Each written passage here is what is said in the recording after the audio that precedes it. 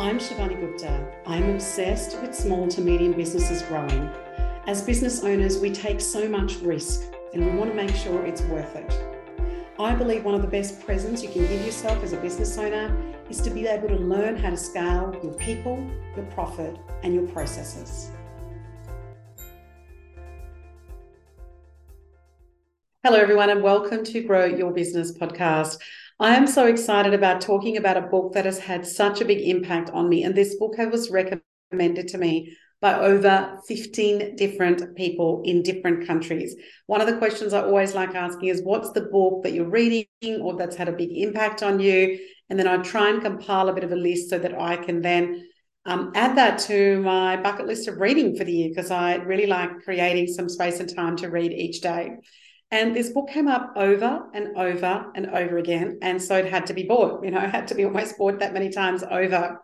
And the book is called Atomic Habits. It is by an author called James Clear. He has sold now over 15 million copies, which is amazing. And so I wanted to go through with you some of the summary, some of my learnings, and hopefully this entices you to buy the book, because it is absolutely worth the read if you do like reading and looking at the impact that it has. So in Atomic Habits, James Clear basically gives a very detailed and comprehensive practical guide on how to change your habits. And he talks about this notion of getting 1% better each day. He uses a framework called the 4 laws of behavior change. And so what it does in this framework, he teaches people how to, create and have a simple set of rules for creating good habits, and how to have a simple set and framework to be able to break bad ones. There's a number of ways. I know that some people love blink lists where they can get a summarized version of the book. But as I said to you earlier, if you liked reading, I would so recommend it, because there's so many gold nuggets on so many different pages.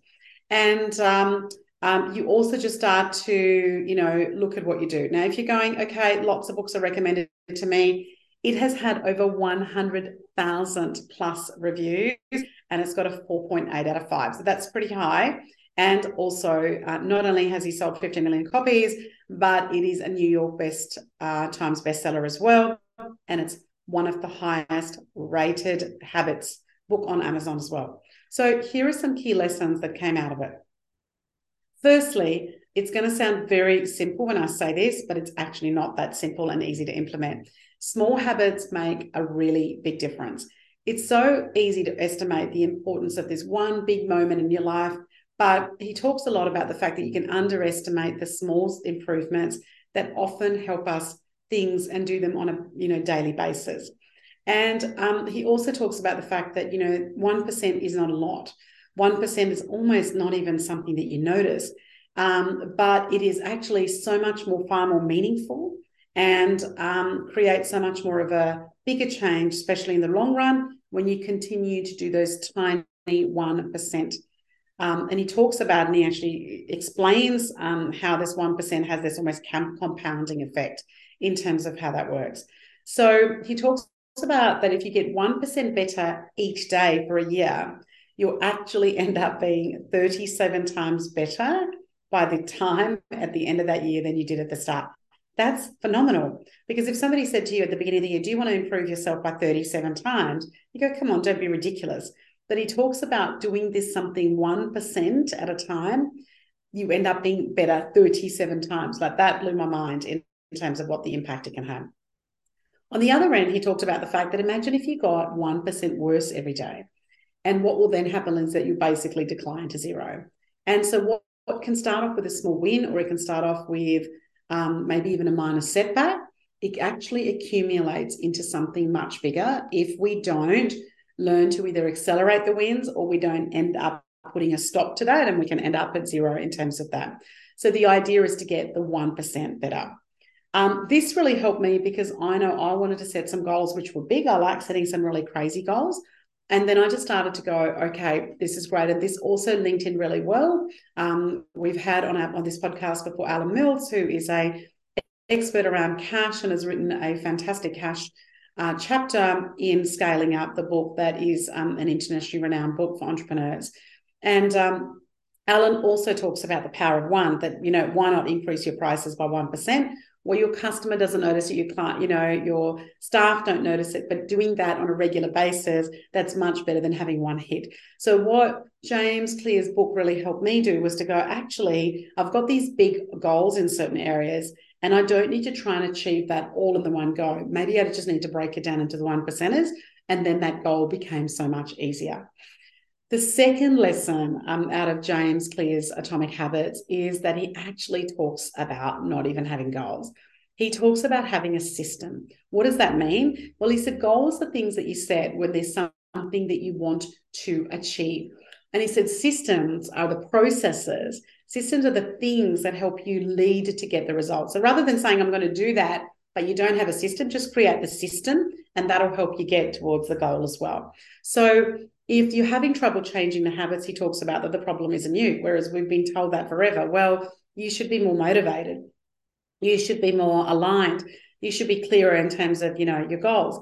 He said it's your system. It's the system that is not right. And so if you set the right system in place, because bad habits have a way to be able to repeat themselves over and over again. And he says, that makes it really difficult for Boston to change. But if you start to give yourself a bit of a break and say, actually, it's not me, it's my system. And what I need to do is change my system to be able to get better for change. Then that is where the gold is in terms of that. So he said, don't rise to the level of your goals. He said, you will fall to the level of your systems. And I love that. He said, don't rise to the level of your goals. You fail, you fall to the level of your systems. So it's a proven methodology in terms of how to build good habits, but also how, importantly, to break bad ones. The third key lesson that came out of it was that he talked about building an identity-based habit. So what does that mean? He said, for example, you can come up with a list of all the different habits that you want to change. Well, that doesn't mean that's actually going to do that. But your current behaviors are a reflection of your current identity. So what you've got to do is mirror the type of person that you are, either consciously or unconsciously, and you want to change your behavior for good. So you need to start believing the things about yourself to build the identity-based habits. So, for example, very clearly he started to say, write down the person that you want to be. What is the type of person that you want to be? And then prove it to yourself with having little wins in terms of what you do. And he said that your identity emerges out of your habits. Every action is a vote for the person that you actually want to become. So it's just beautiful the way that he explains all of that. And then he also speaks about how to build habits in 4 simple steps. So he talks about the fact that your cue, triggers a craving. It actually motivates for a response. And then it looks for the reward in terms of being able to do that. So how to create a good habit is that you have a cue, you make it obvious. You have a craving, you make it really attractive. You make it easy in terms of the response. And the 4th law is that you make it really, really satisfying. And if you have a bad habit, in terms of the cue, you make it invisible. In terms of the craving, you make it unattractive. The 3rd law in terms of the response is you make it difficult. And then the 4th law in terms of reward is you make it unsatisfying. So, for example, there were 2 key things I changed as a result of reading this book. The first one was having time to exercise. So one of the things that James Clear speaks about is making it really easy, making it obvious. If you want to create a good habit, making it attractive, making it easy, making it satisfying. So now for 5 out of 7 days, I have my yoga/walking gear right next to my bed. Everything is out. My shoes, my socks. So when I wake up, it's obvious that it's there and I need to get into that so that I'm already ready, dressed, ready to go for some sort of exercise, some sort of movement for 30 minutes between the time I wake up and 9 a.m. before I get to work. So you want to be able to also make it attractive. It's easy. It's just, it's there and it's all laid out. So it looks great.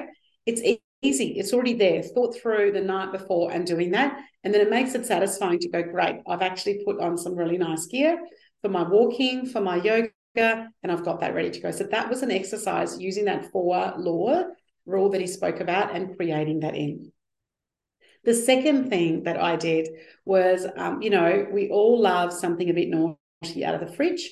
And my kids, particularly my daughter, loves something sugary out of the fridge at the end of the day. And so one of the things we talk about is how do we break that bad habit of always going for chocolate?